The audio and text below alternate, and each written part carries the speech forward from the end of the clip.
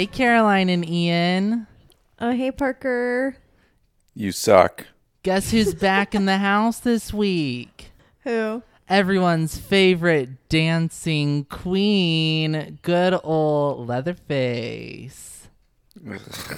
Ian is just thrilled. He's been looking forward to this episode all week. No, I didn't even know this was happening. I was worried that y'all would peek and the surprise would be ruined, so I've been purposefully keeping the news away from y'all that today we are covering the sequel to Ian's favorite film of all time, The Texas Chainsaw Massacre.